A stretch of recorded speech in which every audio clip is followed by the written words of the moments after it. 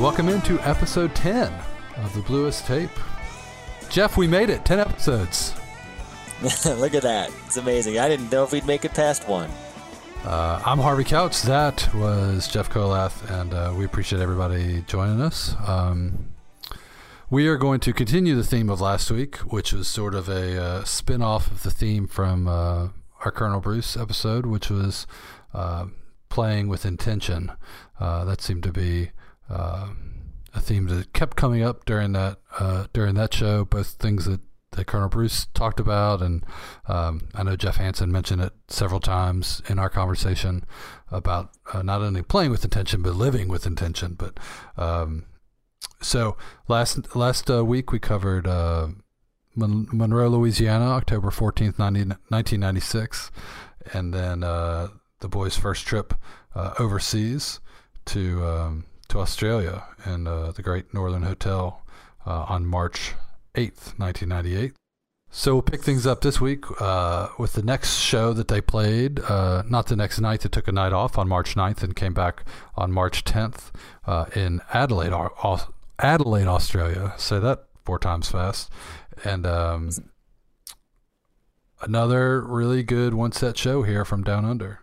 Yeah, and this is one that did circulate quite a bit. I had this tape, and I think I was excited to get it because of the segment we're going to play tonight, which is drums featuring some guy on didgeridoo, which was sort of the only time, at least one of, I shouldn't say the only time, but maybe the first time that a didgeridoo showed up at a Widespread Panic show. Yeah, John Yaku, and I think because Sonny brings that out, and yes. I mean that I think was a result of this tour, right? I mean, my recollection was that if not like spring '98, like really soon after that Sonny got his hands on a didgeridoo. Yeah, and again, that he plays it at the start of the second set in Halloween '98.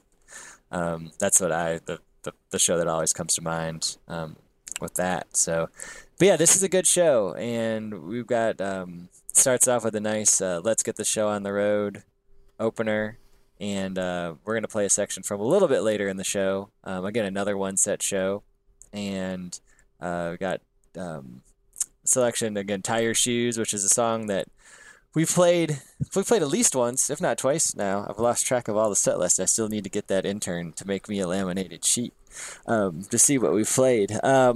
But "Tire Shoes," and then Pusherman into this drum segment with the didgeridoo and Mr. John Yaku, and then going into a Walk on Gilded Splinters. And Harvey, we're listening to it, and you picked up on a couple of things that raps and other things that are in the show, but we can't really figure out what they're saying or what JB is saying, can we? Yeah. So first thing, live fact check. This will be the first Tire Shoes since the very first episode from the Columbia, Missouri 326-96 show. But yeah, if anybody can make out, so there's JB does sort of it sounds like a song, but I mean, it's sort of a jam, and he does a little rap after Tire Shoes. So if anybody knows what that is, or, please let us know. And then I really love after drums, you can hear like an Australian native talking to the taper, and how I think what he's saying is like, are you allowed to tape maybe? And then, but then he says something about like, is this coming out of space? Like, so those are my guesses of what he said. I'm sure I'm completely wrong, but if anybody else, speaks Australian, let us know what he says. Speaks Australian because they speak a totally different language than we do. It was not American, Jeff. That's true. And actually, it's they had the day off because for like me that don't know a lot about Australian geography, by car it's about, according to Google Maps, it's about 21 hours from Byron Bay to Adelaide. Wow. So they left after the show was over and got there just in time to play. Good grief. 1,933 kilometers according to Google Maps. Damn. It's looks like it's about a 3-hour flight. So again, maybe this was with the stripped down gear. Maybe the band might have flown, and then they might have sent the equipment truck or whatever on ahead, which would be a very sort of old school way of doing things for some bands. But yeah, it's a good show in another small venue, another hotel, nightclub type thing. It's called the Governor Hindmarsh or Hindmarsh, which, according to the Google machine, was the first governor of South Australia. So there's fun fact for everybody. But the club apparently has been around for 170 years in some fashion. Started off as sort of a saloon type place, and it's continued on as a nightclub, and they still have live music there today. So, but again, they didn't pick up the throng of fans that were in Byron Bay the night before and carry them with them to Adelaide. They lost 100 somewhere along the way. My guess is that they lost all of them and added 100 new ones. Yeah, and then then the next night they're in Melbourne, which is sort of kind of headed back in the direction of Byron, south, but headed back towards the coast, the east coast of Australia. So anyway, let's get started with this selection from March 10th, 1998. Widespread Panic at the Governor Hindmarsh in Adelaide, Australia.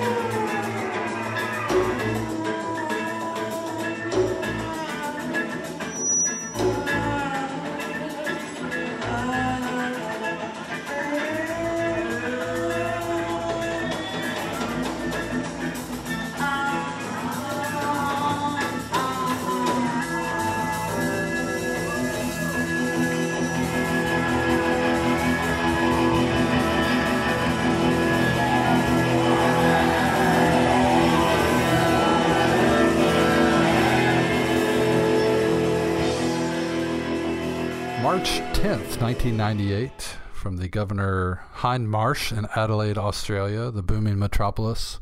That was widespread panic. Late part of the first, or the only set, you heard Tie Your Shoes, into Pusherman, into Drums, and then Gilded Splinters with the drums featuring John Yaku on didgeridoo, and according to the Everyday Companion, there were approximately 100 people in attendance. They said they lost 100 fans from the night before in Byron Bay, I guess. Couldn't make the trek. The other kind of cool thing on the Everyday Companion is that the sound check was "You'll be fine, JB only." Uh-huh. Yeah. Is, it's sort of an interesting. It is. Yeah, and that's obviously by March of '98. The song had been in rotation since fall of that year. I think the first one was September 9/15/97. 9/15/97. So that's interesting. And we were talking about how the source for the last show, we talked about March 8 was the ECM into the D6, and it's the same source for this show. So maybe one person made the trip. Or they shipped it, right? Kangaroo Express. Yeah, but yeah, I mean, Adelaide is a huge city. It's over 1 million people, and they could only turn 100 folks out for this show. I guess they needed a poster team or something. The street team was not getting it done. Street team. So, but yeah, it's another good show. Love the Let's Get the Show on the Road opener. A nice Holden, You Got Yours, and then of course the selection that we just played too. And it's a good show. This is a good tour. I wish the rest of the tapes would come out so we could hear what some of the other ones sound like and what some of the other stuff they played was. What do you think the strategy was? Because they never went back to Australia after this tour. I mean, as a band member, or as a staff member of Brown Cat or whoever, like, is the goal to just pay for the trip, or are you like actually trying to develop a following?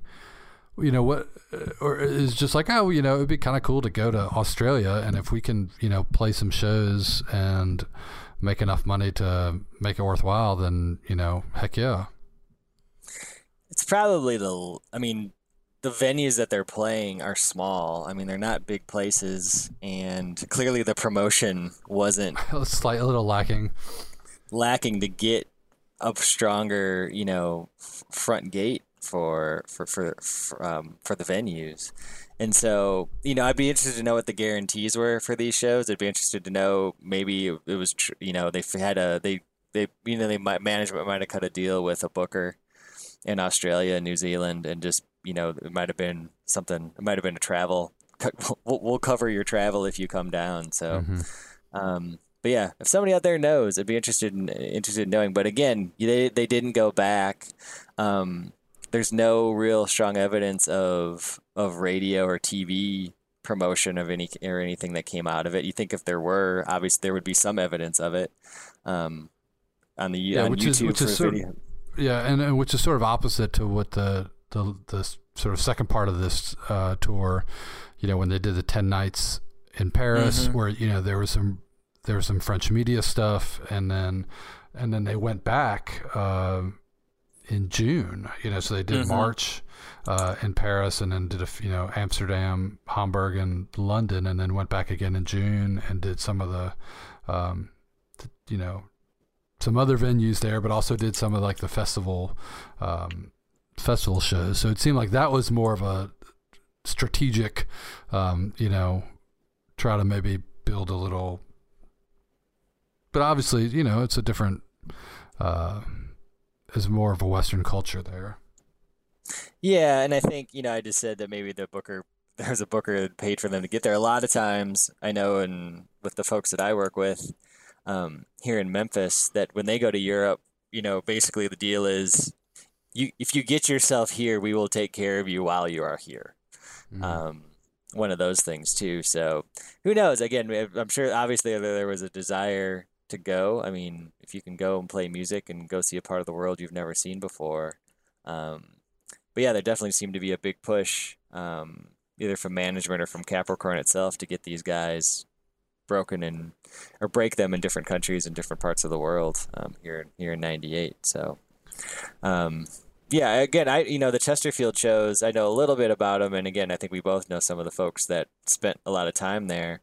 But attendance for those shows couldn't have been that much more, really. I mean, how big was that place that they played at there? I don't know. We would have to, maybe we can get one of those guys, to come on the show, and we can play some of that stuff. But yeah, I mean, I don't think it was a whole lot bigger. I would, probably less than 1,000. I think, a few hundred. But I think it was, full most nights. Yeah. So it probably felt like more. But and obviously a lot of Americans there too to help fill out the crowd. So. Yep. Well, all right. So let's go on to our second show, and I will say, Harvey, I'm very excited for this show, for us to play this show. And you can ask my wife how I rarely use the word excited. But this is a show that I remember in the days of SpreadNet, when the show came across. The set list came across. The set list looked great, and there were some show notes at the bottom of the review, and it was basically, and I remember it sort of being sparse attendance, a few hundred people tops that were there at this thing, and it's November 16th, 1998, at SUNY Buffalo up in New York, a campus show, and it's another Monday night show, which we talked about last week. The Monroe, Louisiana show is on a Monday night. But one of the things that's interesting about this show is it's after two canceled shows, 11:14 in Detroit and then 11:15 in Toronto. And I was trying to go back into the memory bank and try to see if I could surmise the reason why those shows got canceled, and I can't for the life of me remember. So hopefully someday we'll get the SpreadNet archives up online somewhere to help us recall some of that stuff. But what's also interesting, just a side note, looking at the canceled shows, that 2 years later they came back to Buffalo August 2nd, 2000, and that show was canceled due to lack of ticket sales. Sure. And they had played in Buffalo summer tour of '96. They did the show. The outdoor show was the one they canceled in 2000. They had done the show in June. I think it was an outdoor show in '96 too. But that's a great show. Yeah. The Pier, yeah, that's a good show. So yeah. But this show that we're about to play is the last time they were ever played a show in Buffalo, except for the time they scheduled one and canceled it due to lack of ticket sales in 2000. And they played there once in '94, and then '96, '98, and then canceled 2000. They haven't been back since. That might be a good. We could ask Jeff Hansen, because he was gone with those guys in the summer of 2000. What how that shook out. But this show is a fun show, and I think maybe we'll talk about it. We can talk about the show itself after we play it, because I want people to enjoy it without our editorial comments. If that's okay with you, Harvey, I'm making a management decision here. Looks like the decision has been made, but I'm used to that. I'm married. So we are going to jump right in at the start of the second set. November 16th, 1998, and I will just say that you're going to go on a journey starting with Proving Ground, and you're going to end up back at Proving Ground, but all the stuff that's in between is really pretty fantastic, so enjoy.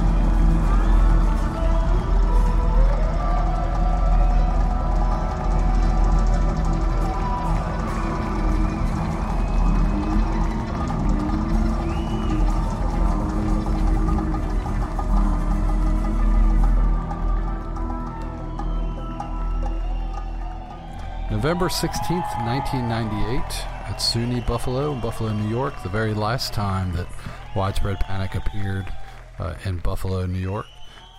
You just heard the beginning of the second set, and that was Proving Ground, Fixin' to Die, One Arm Steve, Fishwater, Proving Ground. Jeff, you were pretty excited about this. I am. This is one of the reasons why it's fun to do this podcast is to rediscover some things, rediscover some shows you haven't listened to in a while. And there is, first of all, it's one of the better sounding tapes from fall of 98, which those of you that went to shows in fall of 98 will recall. Danny was still the sound guy at that point in time. And so that was prime Schools Bombs. And just sort of not great. And they're playing sound. Bigger rooms too. They're playing bigger rooms, and the sound just suffered a lot of times until they got their new rig, which I think came, if I recall, it came really soon after this show. I feel like they might have started with it in New York, and just later on this week actually. If I had to guess, like 11:20 or something. Yeah, and so I feel like that's where it's sort of they got the new PA and things started to shift. So, but this is prime. Like two things I remember from going to shows in fall of '98 were Schools Bombs and then the Turn JB Up stickers that were around all the time. Right. And this show, JB is up way high, and he is doing some really cool stuff in this show just before the transition. Into or improving into Fixin' to Die, which is a great version of Fixin' to Die, and of course it's fitting, obviously, since we're talking about Colonel Bruce here, and the slide stuff that he's doing on Fishwater is just, I mean, the Fishwater is great. It's 15 minutes, and JB is all over that thing. So it's a fun 5-song opener here for this set. Yeah, for sure. Like looking at when we decided to include this show, I went back to listen to it to pick out what section, or at least make a suggestion. And in the first set, the Radio Child, Let It Rock, Sleepy Monkey, Way to the World is really good. Mm-hmm. And I was like, oh no, that's I think that's what we should do. And even looking at the set list, it was like, we just did Fixin' to Die, like we just did the Colonel Bruce show. We probably shouldn't play it again. But then I was listening to the second set and just listening to the Proving Ground and the Fixin' to Die. I was like, you talk about playing with intention. I mean, like those guys were just like raging, and the fact that that they they were playing this show that's lightly attended, and the Colonel always said play with intention, and that's absolutely what they're doing, and they play Fixin' to Die. Yeah, I just thought there was too much synchronicity happening to leave that out.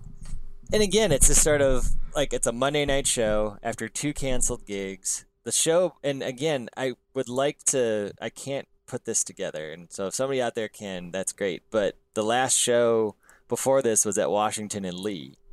So was the routing actually Virginia to Michigan to Toronto to Buffalo in 4 days? That's tough. But the last time they had played, last show they had played was on the 13th, and then after this show they go to the Calvin Theater in Northampton, Massachusetts, which is another great show. And then a couple days later, the Flynn in Burlington, where they do the massive sit-in with the Jazz Is Dead guys. And Jazz Is Dead, yeah. And then the show and November 21st in New York too. So I mean, that's a great little run to close out fall '98, which is a good tour. I don't know if it lives its all-time Pantheon tours, but I saw a bunch of shows that tour and had a lot of fun. But I think this is one of the best, if not the best, show from that tour outside of Halloween and then that run of Southeast shows, 11, 2, 3, 5, and 6. Yeah, and then there's nothing away. The end of the tour was pretty good too, with the New York shows, and then the Palace show was really good. Mm-hmm. And was it Chattanooga? Is that how they finished up? 11:25. And then they did the two in Chicago for Thanksgiving weekend. Oh right, yeah. So those are all really good. But I mean I love, like, I love Proving Ground sandwiches, and I mean, I just love like when they drop back into it. There's so much build up and release, and this was looking back. This was the first time they played a Proving Ground sandwich with more than one song in the middle. That it kind of became a little more common, especially not just with Proving Ground, but with other songs. It seemed like the sandwiches got bigger later.